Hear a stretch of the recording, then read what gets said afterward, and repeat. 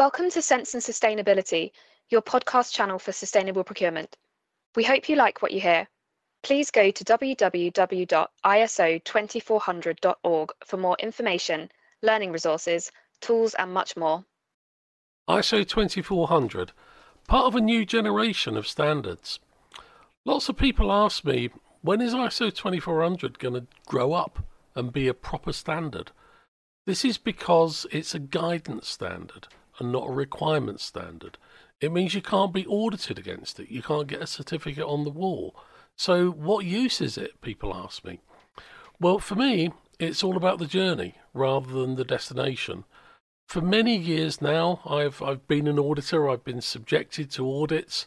And let's face it, let's be honest, an audit is a competition between how good you are at hiding the bad stuff and how good the auditor is at finding it. Whether you get a pass-fail or a certificate on the wall is important to some organisations. I think we need to move on from that.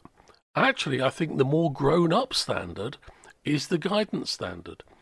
ISO 2400 provides a framework for any organisation of any type or any size anywhere in the world to help them to deliver sustainability through their supply chains. How can you have a pass-fail with a standard like that?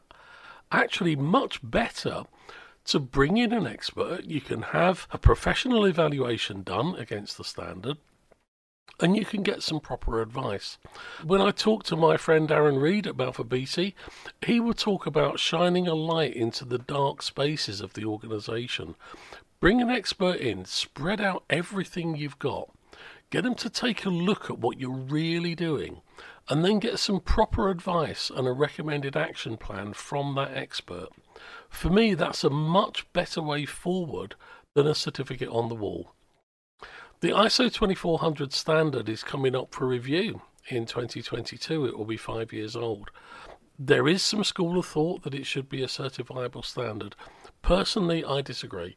I prefer the way that we do it, using a guidance standard, building an honest relationship with experts so you can understand how you can take your journey towards sustainable procurement rather than just a certificate on the wall.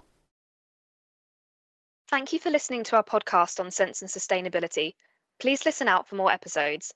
For more information, learning resources, tools, and much more content on sustainable procurement, go to www.iso2400.org.